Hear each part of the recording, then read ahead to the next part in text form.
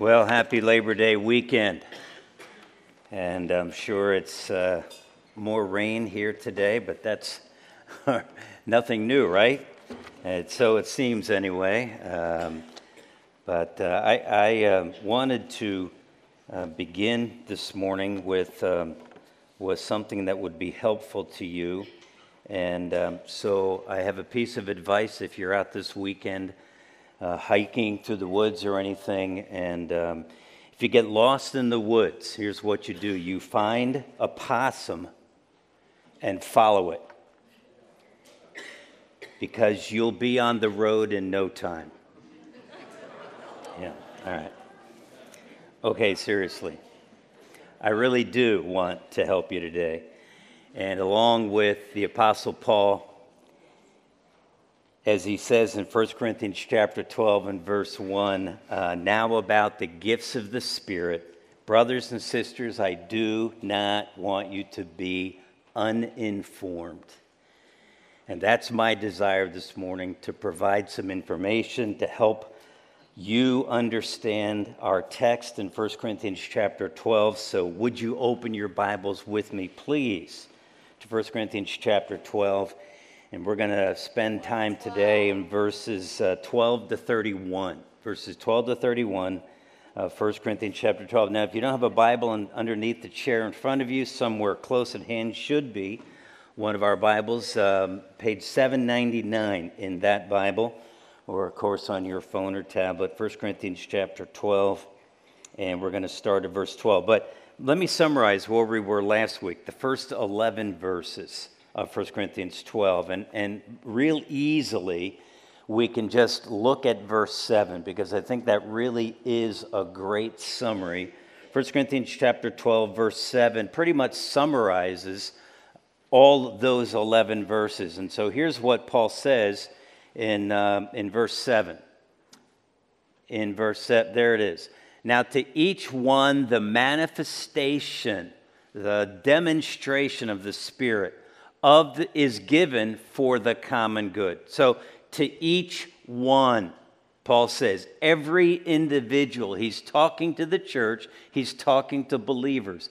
Every individual is given the manifestation of the Spirit, the demonstration, the display of the power of the Spirit of God in the sense of spiritual gifts. So to each one, every one of us who knows Jesus has been given a God-given special ability for service.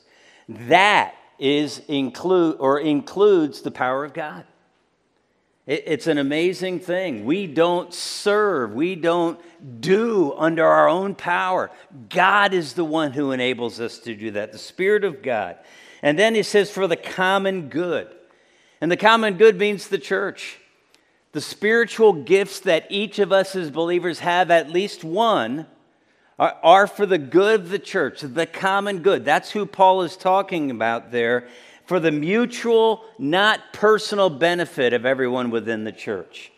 And that's an interesting thing. And as we continue to work through the spiritual gifts in chapters 12, 13, and 14, one of the things it's very important that we understand, and it will affect what we believe about some of the other more what we call spectacular gifts, the sign gifts. When we understand they're given for the good of the church, not for the benefit of the individual, we'll gain some understanding there. And so it's critical that we get that. God gives spiritual gifts for each believer to use to build up the church, the body of Christ. Now that's in a nutshell what those first 11 verses are all about. And I mentioned last week, as it relates to spiritual gifts, they have been, over the years, one of the most controversial and divisive issues, subjects, topics in the church for a lot of years. There was a huge gap of time when there really wasn't much going on in that whole area. We'll talk more about that when we deal with those signs, gifts in a little bit down the road. We get into chapter 14. But the first century church in Corinth had problems. The spiritual gifts were creating division in the church. Many, especially, as we'll see in chapter 14, wanted the gift of tongues. In fact, they're all being encouraged to use it. They're all being encouraged to seek it, like everybody should have that. And we sometimes hear that today when you're studying the charismatic movement or reading about the Pentecostal churches that practice this today. It's like for everybody. Folks, the absolute truth of the Word of God is it is not for everybody. No gift is for everybody. And we're going to see that here this morning as we look at this. So when it comes to understanding spiritual gifts, in these 3 chapters, there are 2 basic positions. I mentioned them last week. The first is called continuationism. Simply put, that is the gifts that were given to the first century church. We read primarily about them. They're exercised, the demonstration of them throughout the book of Acts. Yes, Paul is dealing with it here in 1 Corinthians. In fact, just if you're taking notes and want to write down the 4 passages in Scripture where you can find reference to spiritual giftedness, has to do with 1 Corinthians 12, where we are today, and Romans 12, Ephesians 4, and 1 Peter 4. All right? Those 4 passages make reference to spiritual gifts. 1 Corinthians 12, Romans 12, Ephesians 4, and 1 Peter 4. And you can study in those, and we're going to be making reference to. But especially what we're talking about, the sign gifts, the signs and wonders movement, the gift of tongues and healing and miracles, those gifts are typically the ones that continuationism, those who would take that position, believe that they're still in operation today, still to be used today. The other side of that is what we call cessationism. And cessationism says, no, those gifts, the miraculous gifts, the gifts of healing and miracles and tongues, those sign gifts, those that many times are called the signs and wonders movement, ceased at the end of the first century. When the church was founded and it was built, Scripture, and we'll talk about that, the revelation that we have, the Bible that we call today, it was completed and no longer needed. Now, that's the position. There are variations of both of these, but this is primarily where the controversy comes as to whether those gifts have continued or whether they have ceased. And we'll deal more with that as we get into the end of 1 Corinthians 13, and then definitely as we get into 1 Corinthians chapter 14. So let's jump in and look at 1 Corinthians chapter 12, starting at verse 12, verses 12 and 13. And this is what Paul says: just as a body, though one, has many parts, but all its many parts form one body, so it is with Christ. For we were all baptized by one Spirit so as to form one body, whether Jews or Gentiles, whether slave or free, and we were all given the one Spirit to drink. So we see one body, one Spirit. We get the idea of the unity. What's Paul talking about? Well, there are 2 very important issues here in verses 12 and 13. And actually, verse 13 especially is a verse you ought to mark down, put a star by it, circle it, however you mark your Bible or your tablet to do that. But number 1, the baptism of the Holy Spirit. The baptism of the Holy Spirit is right here in verse 13, and this is where many times we get confused and adds misunderstanding to those arguments of either continuationism or cessationism. And one of the things where there's confusion created is right here by not understanding what the baptism of the Holy Spirit is, or is simply called the baptism of the Spirit. And Paul says in verse 13, we were all baptized into or by one Spirit. That's it. There's the baptism of the Holy Spirit. This is how the body of Christ, the church, was put together. In the New Testament, there are a number of different pictures, word pictures, metaphors used to describe the church. It's called a building. It's called the bride of Christ. Paul talked in chapter 3 of 1 Corinthians about the field, all right? Here we're talking about the body. The body of Christ is a metaphor that Paul uses to refer to the church, to those believers who were saved from the day of Pentecost when the church began, Acts chapter 2, to when Jesus comes again at the rapture. That's the church age, the body of Christ. And we believe in the local church. Scripture's clear about that. Paul is writing to a local church in the city of Corinth. And there is a local body of believers there in Corinth. And so as we look at this, the baptism of the Spirit, we're told that we, who? All believers. We are baptized. We're all baptized by one Spirit so as to form one body, so as to form the church. All who come to know Jesus Christ are formed into the church, the body of Christ, by the baptism of the Holy Spirit. That was promised in Acts chapter 1 and verse 5. And if you remember Acts chapter 1, Jesus had been resurrected. And we get to chapter 1, and Luke is writing, and we get down to verse 5, and he says, "For John," speaking of John the Baptist, "John baptized with water, but in a few days you will be baptized with the Holy Spirit." A few days was 10 days. We know right here, the first couple of verses tell us that this is 40 days after the resurrection of Jesus Christ. And he says, in a few days, verse 5, Acts 1, you will be baptized with the Holy Spirit. 10 days later, Acts chapter 2 and verse 1, the Holy Spirit came on the church as has been promised. And the believers at that time were baptized in the Holy Spirit. That's when the church began. They were made members of the body of Christ. This is something, the baptism of the Spirit, that does not happen subsequent to salvation. And this is where a lot of confusion comes in. People think that the baptism of the Spirit happens any time after you're saved. It doesn't matter when. It would be based upon when you gain enough spiritual knowledge or understanding, when you become spiritually mature. Many times they would say that spiritual maturity, that level of growth would be indicated when you can speak in tongues. And when you can speak in tongues, then you are baptized into the Holy Spirit and added to the body. Well, that's just not true. The moment you're saved, you say, well, how do you know that? Well, because we're told we're all baptized as believers. Well, if we're baptized into the church the moment we're saved, that means everybody is baptized. There would be nobody walking around who wouldn't be baptized by the Spirit.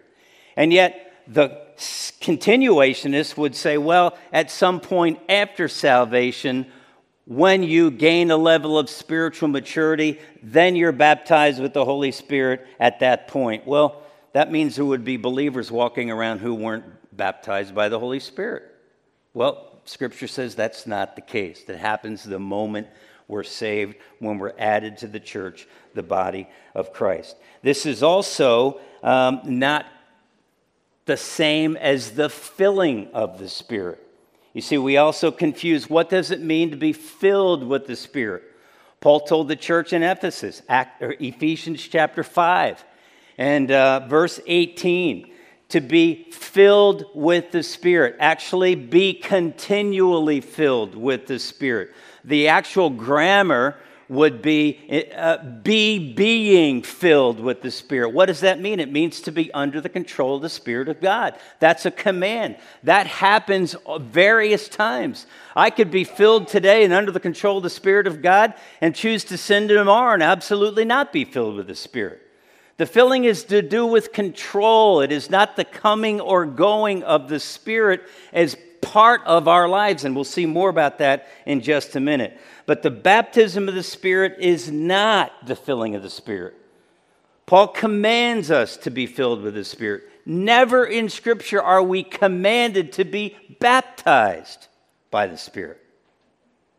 It happens at the moment we come to know Jesus Christ. And all are not filled. There's only once in Scripture, Acts chapter 2 and verse 4, the day the church began, that both happened together. That we have any recorded evidence of the filling of the Spirit happening at the same time as the baptism of the Spirit, and that's Acts chapter 2 and verse 4. You can read the context there, the day the church began. It's the only time the two are connected together. So the baptism of the Spirit is the act of the Spirit of God by which we as believers who come to know Jesus Christ are added to the body of Christ, the church. We become one with Christ, one with one another at the baptism of the Spirit. Secondly, we read about the indwelling of the Holy Spirit. The Holy Spirit dwells within us. Now, there's a lot of information in these texts that we're going over today, but this stuff is critical to your understanding where we would be, where we would land, and what we believe about whether the spectacular, the signs and wonders, the gifts there have continued after the first century church, or if they have ceased. And we need to understand all this. So the indwelling of the Spirit, when Paul says at the end of verse 13, whether Jews or Gentiles, slave or free, and we were all given the one Spirit to drink. The one Spirit to drink. That's when the Holy Spirit takes up residence in the life of each believer. Back in the book of John, Jesus referred to being born of water and the Spirit. The Holy Spirit is not an unusual thing to make reference to water as it's talking about the Holy Spirit. But as we drink, as we pour in, the Holy Spirit comes to indwell us, to take up his residence in our lives. 1 Corinthians chapter 6. We were there a number of months ago, but 1 Corinthians chapter 6, verses 19 and 20. Verse 19, do you not know that your bodies are temples of the Holy Spirit who is in you, whom you have received from God? When we get saved, we are baptized in the Spirit, added to the church, the body of Christ. We are also indwelt by the Holy Spirit. The Holy Spirit takes up residence in our lives. We become the temple. Our bodies are the temples of the Holy Spirit, the dwelling place. Remember in the Old Testament, right? The temple. That is the dwelling place of God. And until the church began, when the Holy Spirit, when God himself took up residence in our lives as believers, the day the church began. And that's what Paul's talking about when he says, and we were all given the one Spirit to drink. We were indwelled by the Spirit of God. That's not accompanied by tongues. All right? Many would believe, well, that has to be. That's how you know. No, the day I'm saved, the moment I trust Christ, I am indwelt by the Holy Spirit of God. God, the Father, Son, Holy Spirit takes up residence in my life and in your life if you know Jesus Christ. Now, as a gift, as an active spiritual gift at the time that Paul was writing, gifts at that point, first century church, were active, were being used. And we're going to see more about the tongues gift as we get there. But at that time, you see the idea, tongues were not given to every believer. And yet what we hear today many times is that if you're spiritual, you should be able to speak in tongues. Everybody should have that gift. And yet that's not at all what Scripture teaches. And so we know that here. So the idea of tongues not being something that everybody has, indwelling does happen to every believer. Everyone who trusts Christ as Savior, who is forgiven, who becomes a member of the church, the body of Christ, who is baptized by the Spirit, is then indwelled by the Spirit. Happens both things at the same time. The moment we trust Jesus Christ as Savior. Happens to all of us who know Christ. Now, you got to hold on to that. You got to remember that because that's critical to how we look at the sign gifts, the spectacular, the sensational spiritual gifts that we'll be talking about down the road. 1 Corinthians chapter 12, verse 14. So then Paul goes on and he says, even so the body. Again, now he's going back and forth between the metaphor of the church, the body, the physical body. Even so the body is not made up of one part, but of many. Now if the foot should say, because I am not a hand, I do not belong to the body, it would not for that reason stop being part of the body. And if the ear should say, because I'm not an eye, I do not belong to the body, it would not for that reason stop being part of the body. If the whole body were an eye, where would the sense of hearing be? And if the whole body were an ear, where would the sense of smell be? You see, Paul is talking about the body, our physical bodies. And imagine, I mean, this is really pretty simple, pretty basic. You just read the plain sense of it, and it's there. Okay, now if your foot, everybody touch their foot. All right, you got your hand on your foot? Yeah, okay, so if your foot, now we're not going to do like Simon Says or anything, just Simon Says, touch your foot. Okay, drop your foot. No, anyway. So if the foot should say, because I'm not a hand, put your hand up, right? Everybody got their hand? Yeah, so if the foot was to say, and again he's talking about the body, but he's making the analogy that this is like the church, the body of Christ. So one member who's the foot, if the foot should say to the hand, I'm not the hand, therefore I'm not part of the body, Paul says, I mean, it's like, that's ridiculous. Does that mean that the foot is no longer part of the body? Of course not. And then he says, if the ear should say, because I'm not the eye, right?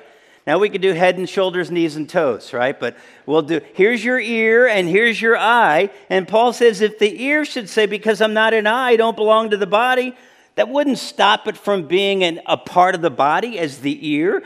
Because if the whole body, now, it doesn't take much for me to picture these things. There are some visual pictures that really help in understanding. If you can just picture your body as a big eyeball, right? Just rolling around here on stage, right? That's what he's talking. He says, okay, so if the whole body were an eye, how would you hear? Well, duh, you wouldn't, right?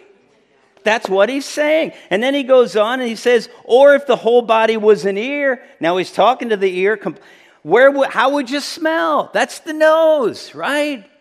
This is basic anatomy. And Paul is saying there, don't underestimate your giftedness. You say, what? Oh, think with me. The foot says, hey, I'm not a hand, so I'm not part of the body. I'm just not that important. Nobody needs me. I'm just inferior to the hand. The hand gets all the attention. The hand's waving around all the time. And the foot's all the way down here on the floor. And we cover it up with our shoes or boots. And you know, it's like, so I wish I was the hand. But because I'm not the hand, I'm not that important. Nobody cares about me. Paul says that's ridiculous. Doesn't mean you're inferior. It doesn't mean the ability that God has given you is less than another part of the body of Christ. You know what else that is? It's jealousy. It's envy. Have you ever wondered, man, I wish I could do that? Or I wish I could do that. I wish that was my giftedness. Well, God has given you a gift. You don't need to envy others who have the gift that you don't have because that's the gift you want. You see, because as Paul goes on, the idea is we're all part of the body. We are all needed. And as we go on and look down to verse 21, look at verse 21. The eye cannot say to the hand, I don't need you. Now, we just looked at this. Don't underestimate your giftedness. Because you're a foot, not the hand, doesn't mean you're not important. Now he says, he's changing the whole argument a little bit. He says, did I jump to verse 18? Yes. As we look at this, he says, but verse 18, in fact, God has placed the parts in the body, every one of them.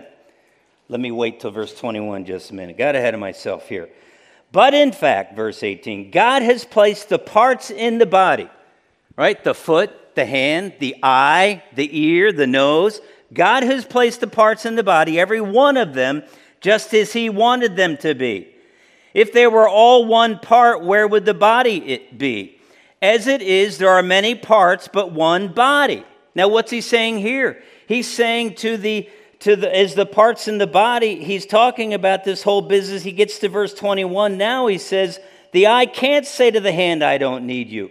Because what we're told here in verses 18 and 19 is that God has sovereignly placed every one of us, all the parts of the body, as He wanted into the body. He has a plan. He has a strategy for each of us who know Jesus to use the spiritual gift or gifts that He has given to us. That's what he's saying. God, in fact, has placed the parts of the body, every one of them, all of us, just as He wanted them to be. He has a plan for how the church, each local church, should operate. Verse 21, the eye cannot say to the hand, I don't need you. The head cannot say to the feet, I don't need you. On the contrary, those parts of the body that seem to be weaker are indispensable. And the parts that we think are less honorable, we treat with special honor. And the parts that are unpresentable are treated with special modesty. While our presentable parts need no special treatment, what's Paul saying? Well, basically, he says, just like you shouldn't underestimate your importance, don't overestimate your importance. Don't think that because you're the eye, you can say to the hand, hey, hand, we don't need you. I'm the eye. We don't need you. And you could take that analogy anywhere you want. What's the idea? What's he saying? No. We do need. Don't overestimate your importance to the church, to the body of Christ. You don't have any right as an eye to say to the hand, we don't need you. You don't have any right to say as an ear to the nose, I don't need you. That's what Paul's saying. Why? Because the body has been placed together as God chose to accomplish His perfect will. Verse 24, but God has put the body together, giving greater honor to the parts that lacked it. I never have seen this before. You say, man, Glenn, you seem to say that a lot. Well, I don't know. I don't know how many times I've read through 1 Corinthians 12. And I looked at verse 24. But God has put the body together, giving greater honor to the parts that lacked it. What?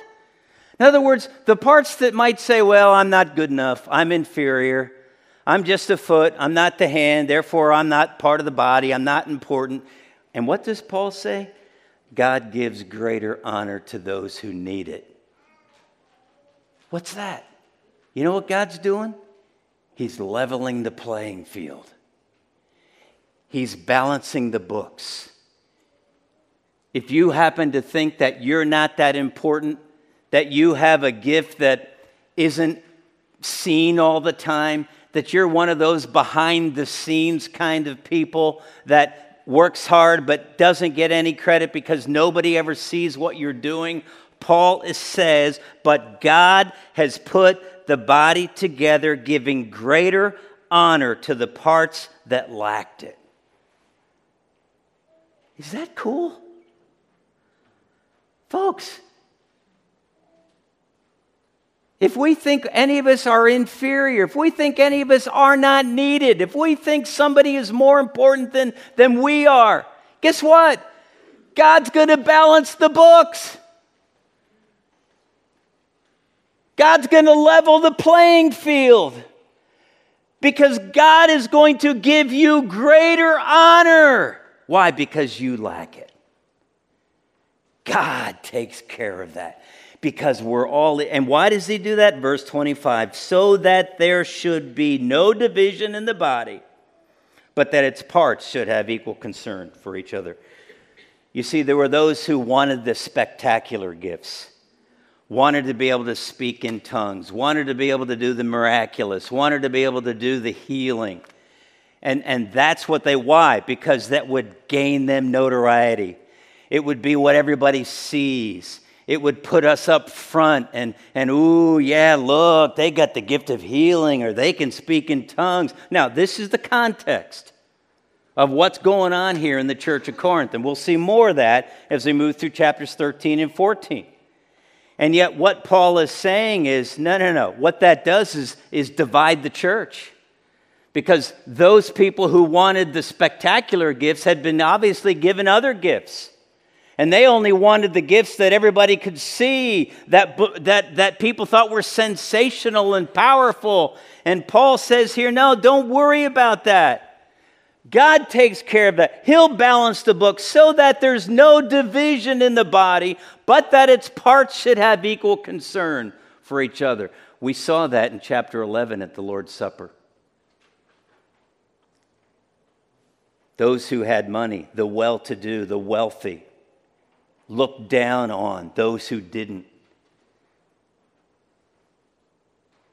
Got drunk at the Lord's Supper, ate all the food at the Lord's Supper, left nothing for the have-nots. And what Paul is saying here is, you know what? God takes care of this, and he gives us the gifts that we have so that we won't be divided. We will recognize that God is the one who decides all of that, and then ultimately, so that we should have equal concern for each other. Man, talk about equality. We hear all about that today. Equality does have nothing to do with your race, your ethnicity, your social status, your economic status, your athletic status, your academic status. Has everything to do as a believer with how we stand before God. And he takes care of the honor we need if we think we need it, or if we think we don't have it. God takes care of that. But he's talking about the fact that we are equal. And exact quality, equality, and perfect balance in the church. That's how God designed each local church. No division, equal concern. That equal concern is a deep-seated emotional feeling. It's a real concern or care. So that we really... He goes on, verse 26, if one part suffers, every part suffers with it. If one part is honored, every part rejoices.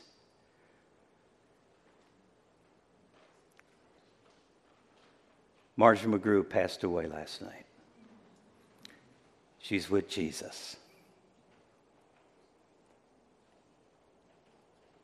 We need to feel for Ben.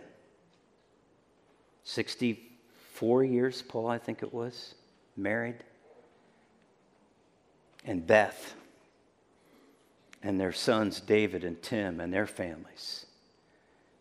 We'll be getting more details, but that just happened late last night, and we need to be praying for them. We need to be caring for them, concerned. We'll have opportunity to do that. Jake Antola, got to see Jake. Is he sitting over there? John, I don't have my glasses. Probably no. Nope, he's not, right? No. But Jake is home. And I was all wrapped up, but Jessica showed me some pictures. She said, are you okay with this? I'm like, yes, I can handle that one, yeah. But we need to pray for Jake. We feel for the pain and the hurt. In fact, when I saw some of those pictures, it was like, you feel that. We need to do. We need to think. George Kopp, Sharon he's got COVID. We need to pray for George and Sharon. We've been asked to pray for Adam and Emily Kashuba. Adam and Emily both have COVID. And it's been rough, so we need to pray for them.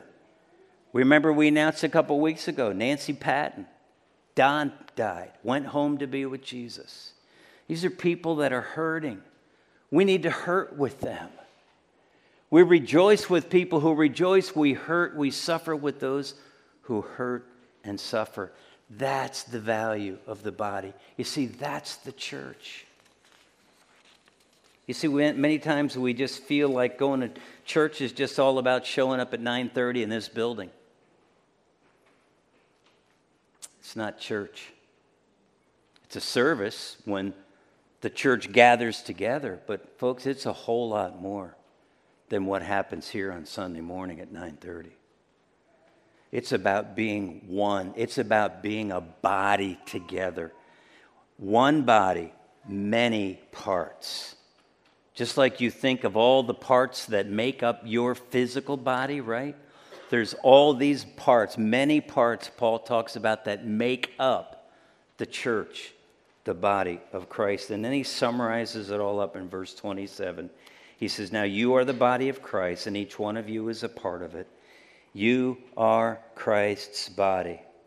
All that Paul has just said, again, he's saying to all of us, we are Christ's body. We are the body of Christ. And all that Paul has just talked about as it relates to giftedness and of using our abilities and caring for one another and not being divided is we are responsible to practice all of that as the body of Christ. No division, equal concern, compassion for one another. Why? Because we are the body of Christ.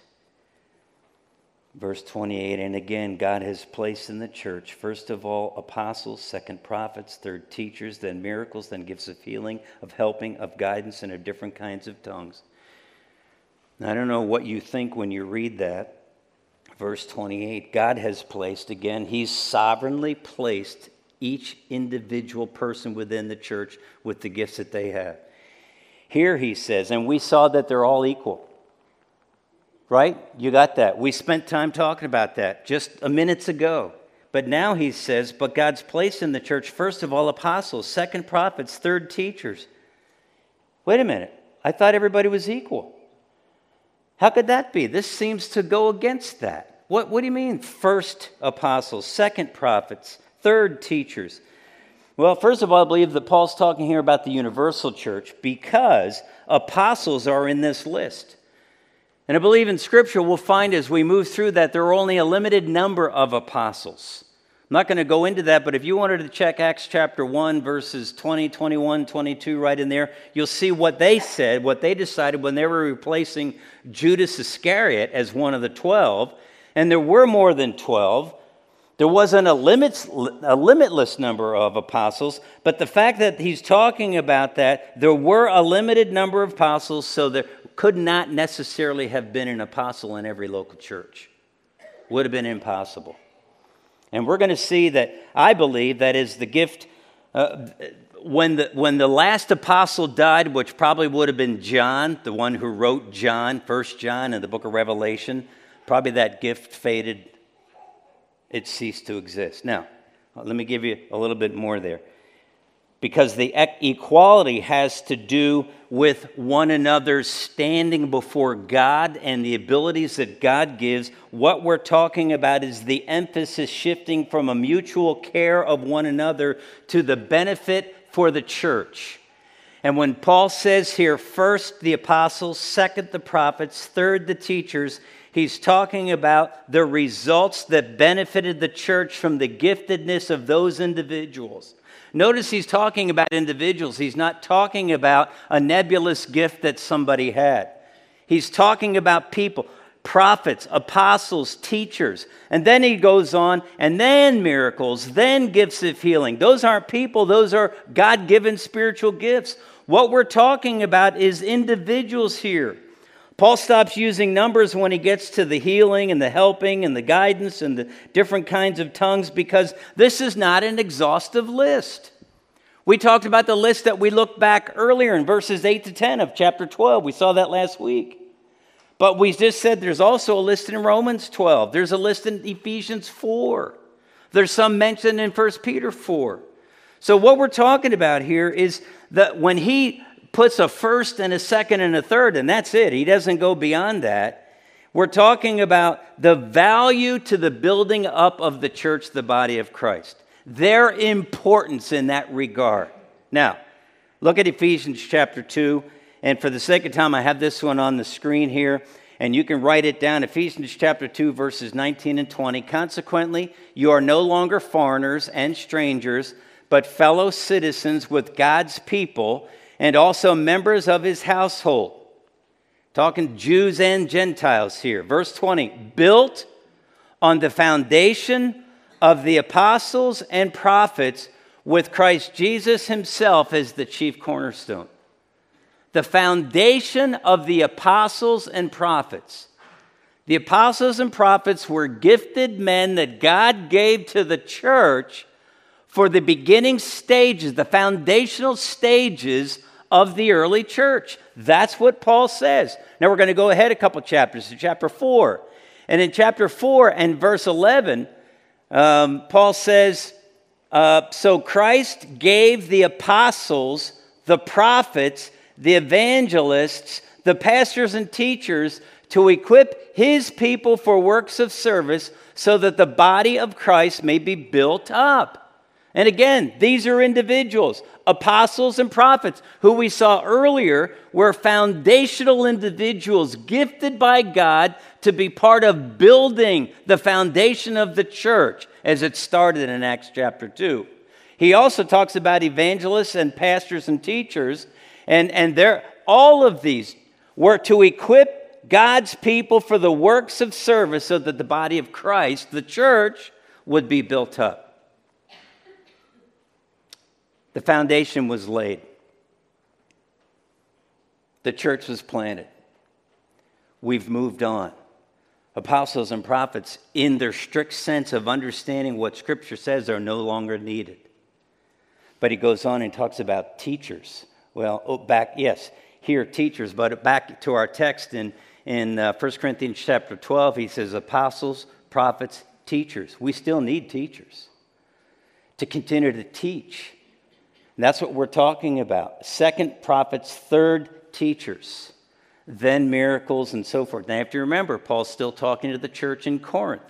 That church was still growing. It was still being built. It was probably in the mid-60s when that church was going on there, and Paul was writing this letter. And that's why those gifts were still necessary. And we'll deal with when did these gifts cease. I think that if you go back to the verses 8, 9, and 10 of chapter 12, 1 Corinthians, the gifts that Paul lists there, I think all of those were part of the spectacular sign gifts that were no longer needed. Some would say, well, probably all that except faith. Well, no, I think in the list he was talking about the foundational gifts that were needed to help the apostles build the church so that when they shared the message of the gospel, people would respond because they would see the signs and the wonders. We'll talk more about that as we move through here and see what God also said. But as we look at this, folks, the idea of what Paul says, not wearing them anyway, right? So, of what Paul's talking about here, he goes on to verse 29 through 31. Are all apostles? Are all prophets? Are all teachers? Do all work miracles? Do all have gifts of healing? Do all speak in tongues? Do all interpret? And what's the obvious answer? No. That's why Paul's saying it that way. So he just got done talking about evaluating or valuing the teachers, not evaluating, the apostles, prophets, and teachers as first, second, and third. Why? Because they added benefit to the building up of the body of Christ. The apostles and prophets, Paul said in Ephesians, were to build the foundation. And so as we look at it now, we find out that not everybody has the same gift. And he says, eagerly desire the greater gifts. Not everyone is gifted the same way. And as we look at this, the manifestations of the Spirit are given to different people to accomplish different things. And then he says, closes out by desire the greater gifts. Again, wait a minute, how could that be? Because Paul just said it is the Spirit of God that places each of us in our giftedness within the body. He gives us the gifts. We don't get them because we pray harder or because we have special or we live a certain way or because we speak in tongues or show other spiritual powers. No. God gives that. So what can it mean when he says eagerly desire the greater gifts? I think, and this is one of those difficult but texts, I think it has to do with the fact that he's telling the church to desire, to seek after gifted individuals. It is not about adding to themselves more gifts, because God's taken care of that. The moment we're saved, we have all the giftedness we're going to get. But what he's saying is seek gifted individuals, gifted people that will provide more value and benefit to your church. And as you're seeking to build the church in Corinth, pray for, look for, seek out those gifted individuals, the best gifts. Look for at that point the prophets or the apostles or the teachers, those who will have the greatest value in building the church. Seek the greater gifts. That's what he's talking about. Real quick. So, in light of all of this, what do we need to do? Two things. Number one, become in your daily behavior what you have already become in God's sight. I got that out of a book, one of my commentaries as I look, and I saw that. Become in your daily behavior what you have already become in God's sight. You know what that is? That's the theme that we've been talking about. God's holy people must become what they already are. Go back to that quote for me, if you will. Become in your daily behavior what you've already become in God's sight. You see, what's that? Act like a believer because you are a believer. That's what Paul's saying. Act like a believer because you are a believer. Paul said that back in chapter 1, verse 2, when he said, as God's holy people, live holy lives. You've been declared holy, righteous before God. Now act like it. We need to do that, folks. If we're going to build the church, being holy means we use the gifts that God's given us. And then number two, your gift is essential to the efficient functioning of the church. That was what I gave you last week, but I wanted to repeat it. And I want to share with this scripture. Your gift is essential. It is efficient to the efficient functioning of the church. 1 Peter chapter 4, verse 10. Here's one of those passages. Each of you should use whatever gift you have received to serve others as faithful stewards, managers of God's grace in its various forms. Peter is writing to each of us as believers, and he says, you have a gift.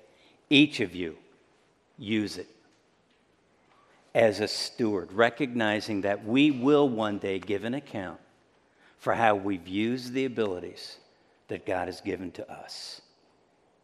For you not to use your gift is disobedience. It's to be an unfaithful steward, not a faithful steward. That's what Peter is talking about here as he lays this out for us. Folks, we have a job to do. We had the ministry fair last week. We have all kinds of needs within our ministries. We need people. God has gifted, if you know Jesus Christ, every one of you in some way. If you're not serving God right now, you're not being a faithful steward. In fact, you're disobedient to what God's given you in your life. I would challenge you today. What do you need to do? Be holy. Be who you already are. Live it so that people see Jesus in your life. And get busy and serve. You know, we many times in church hear, you know what? We're not engaged, or we're new and we don't seem like we fit. We've been here for a while and we can't plug in. And that's not a criticism. I get that. But you know, one of the quickest, most effective ways to get engaged and get plugged into a church is to serve. It's to use the God-given ability that you have for the glory of God and the building up of the body of Christ. Folks, it is so much fun when you serve God because He's gifted you, and that means you're going to succeed. That means you will be good at what you do because it's a spiritual gift, a God-given special ability to serve, and the power that you need to get the job done comes with the gift. Wow, what an amazing, encouraging truth. And I trust if you're struggling to fit in, talk to us. We'd love to get you plugged in to serving here at Heritage. Would you stand with me as we close in a word of prayer?